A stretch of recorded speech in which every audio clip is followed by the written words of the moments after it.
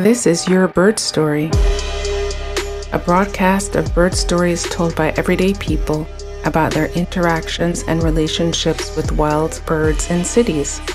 I'm your host, Georgia Silvera Seamans.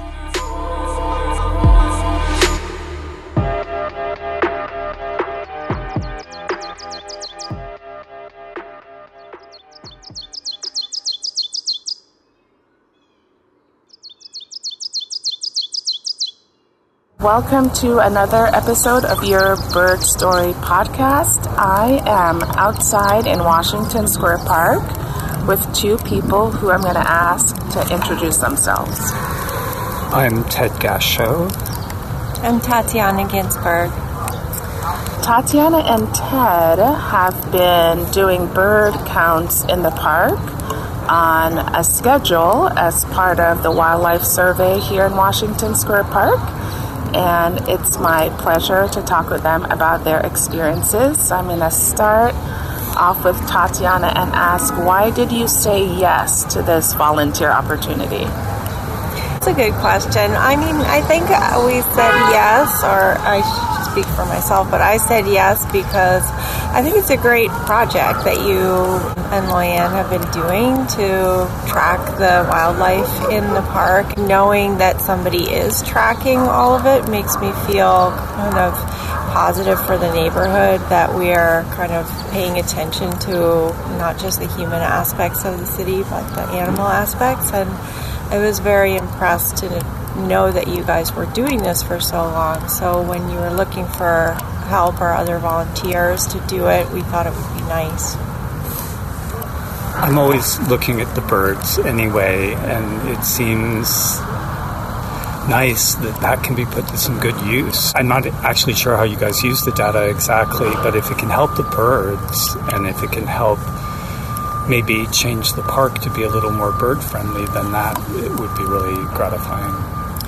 On an annual basis, we submit a report to New York City Parks, the Natural Resources Group, and Loyanne is really the data head, and she does a really wonderful job with statistics. And then we make recommendations to the Parks Department in terms of changes that could be made in vegetation. So we shall see what comes of those recommendations.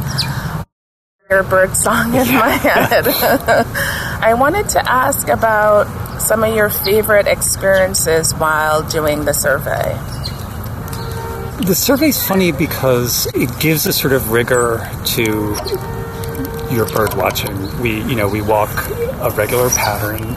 We're sort of examining the canopy of trees, the midsection, and the ground. And so things become interesting that I don't usually notice when I'm looking at birds in the park. For example, there's this kind of anxiety, like, why aren't we seeing any birds? And then suddenly we'll hear birds, maybe not in the section we're in, but I've noticed, for example, that the blue jays come a little after we've started. Like, the birds here are not as early as the bird surveyors, and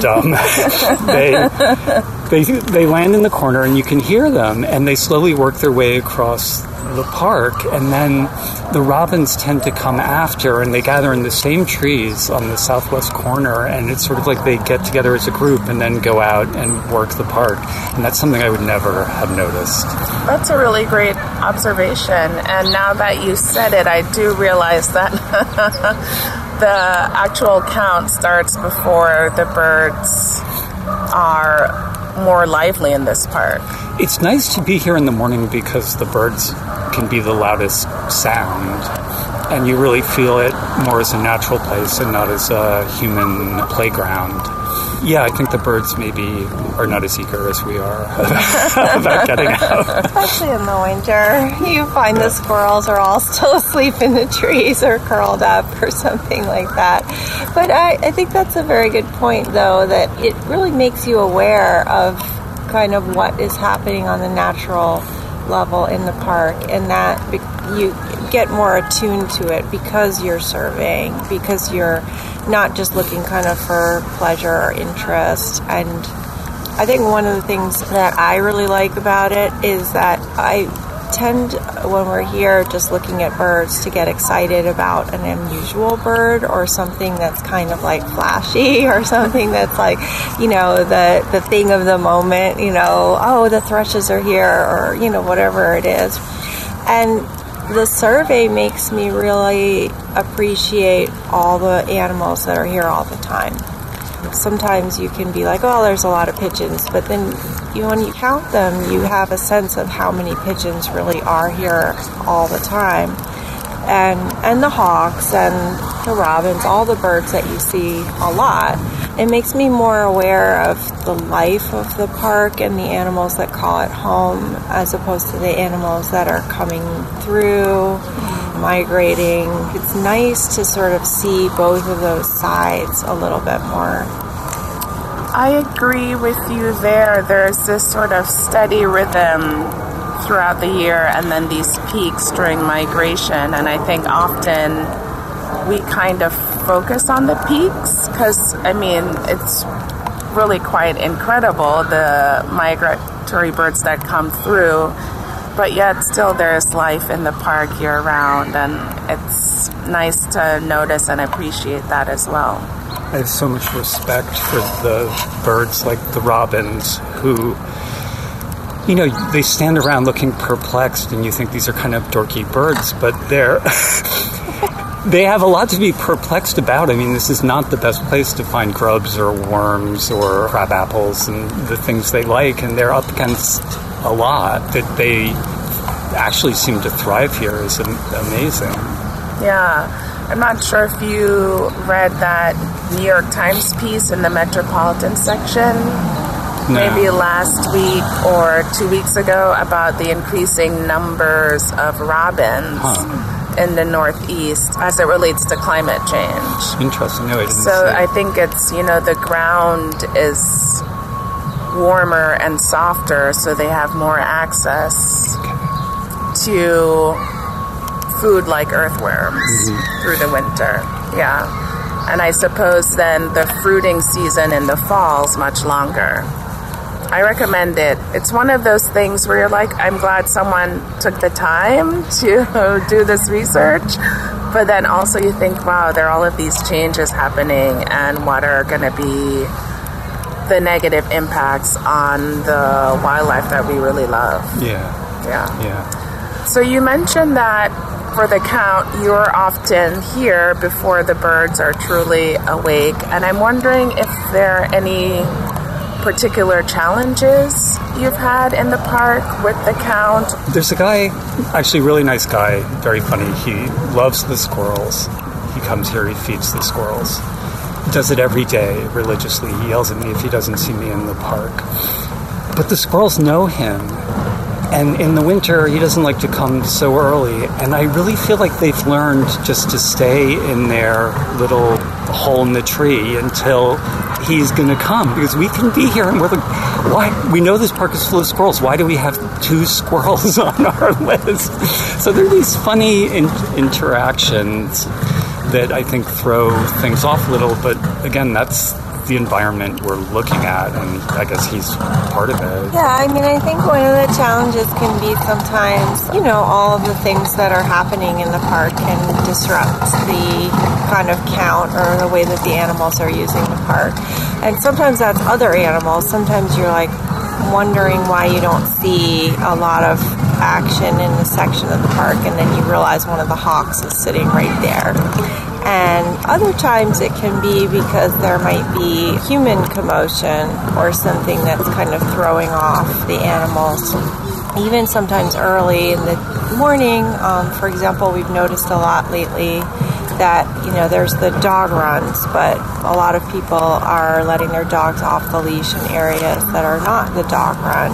And so that can definitely throw off a whole sort of section of the park, because the birds don't want to hang out where there's so many dogs. Yeah. Especially the grass opposite the smaller playground, that when the robins arrive, that seems to be a place they love to go. They all gather there, and if it's covered with dogs, where are they going to go? And they're not that crazy, I think. When the park gets too crowded, they don't like it. They don't hang around. So do they get cheated out of breakfast because they have nowhere to feed, or does it at least limit where you see them? One of the beauties, I suppose, of this survey is that through close observation, you are noticing these factors that impact the presence of birds and squirrels. And someone might then think, oh, well, perhaps this park is not a great place for birds or for squirrels, but we have this background information that is probably a factor in that. And maybe thinking about management, for example, this is a park that shouldn't have dogs off leash, so more enforcement of that rule, right, would make that lawn more habitable for robins. And I know it's a park, this is not a forest, this is a park, it's for people, but the birds use it too, and I think they don't have to be exclusive. Like you were saying about plantings, there are lots of beautiful plants that would also be wildlife friendly that could be in the park, and why not? And it just makes things richer.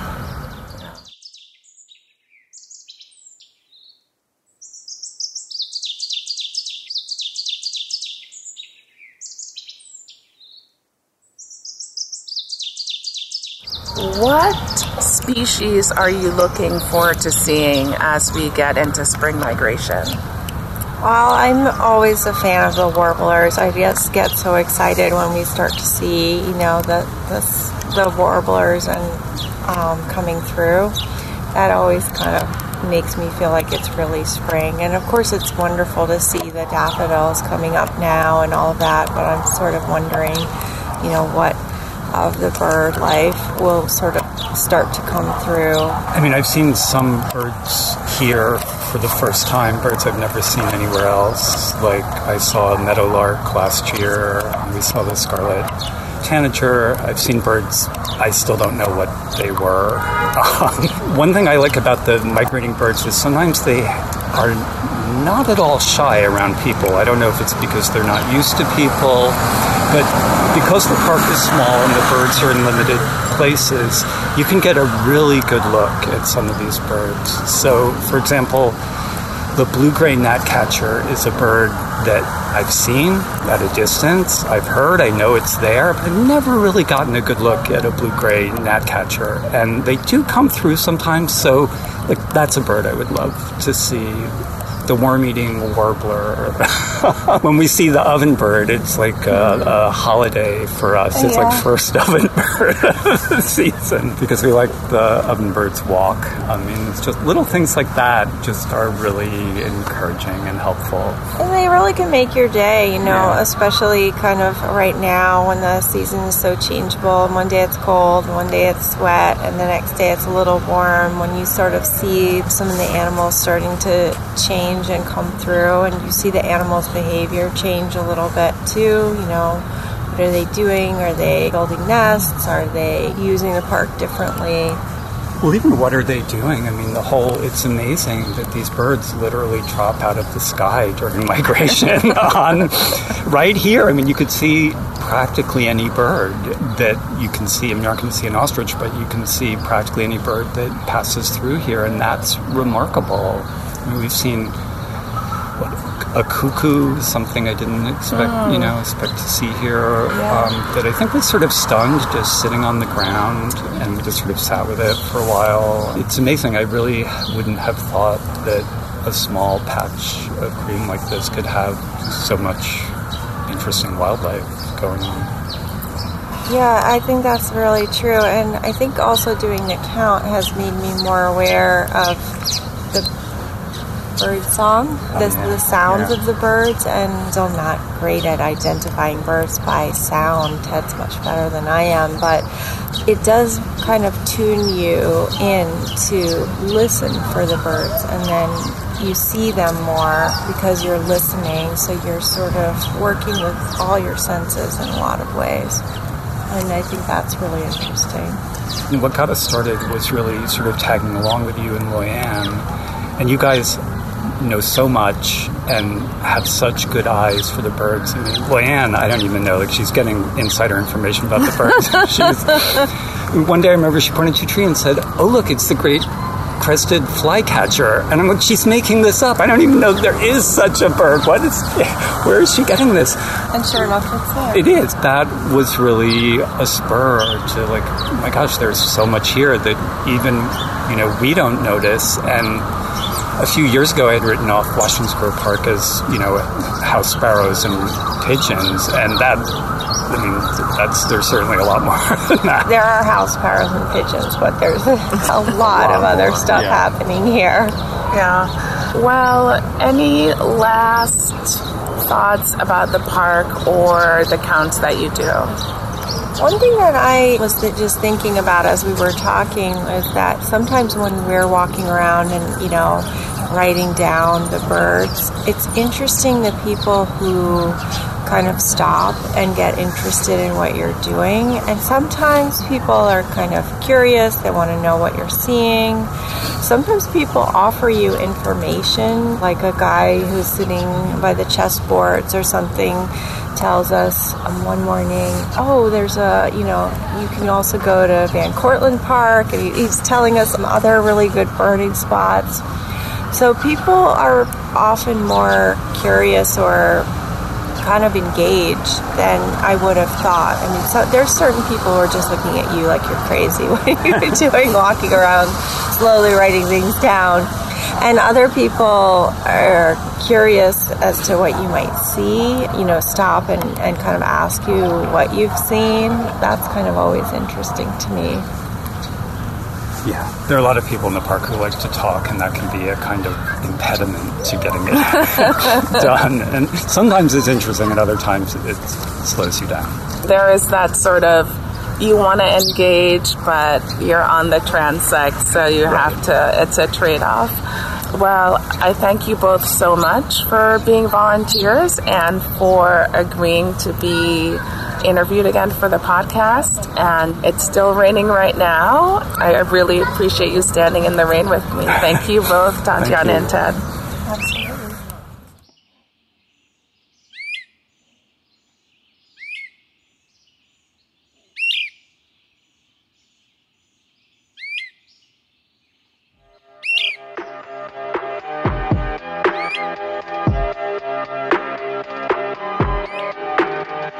Thank you for tuning in to this episode of Your Bird Story. Like, share, subscribe, and we'll see you back here next month.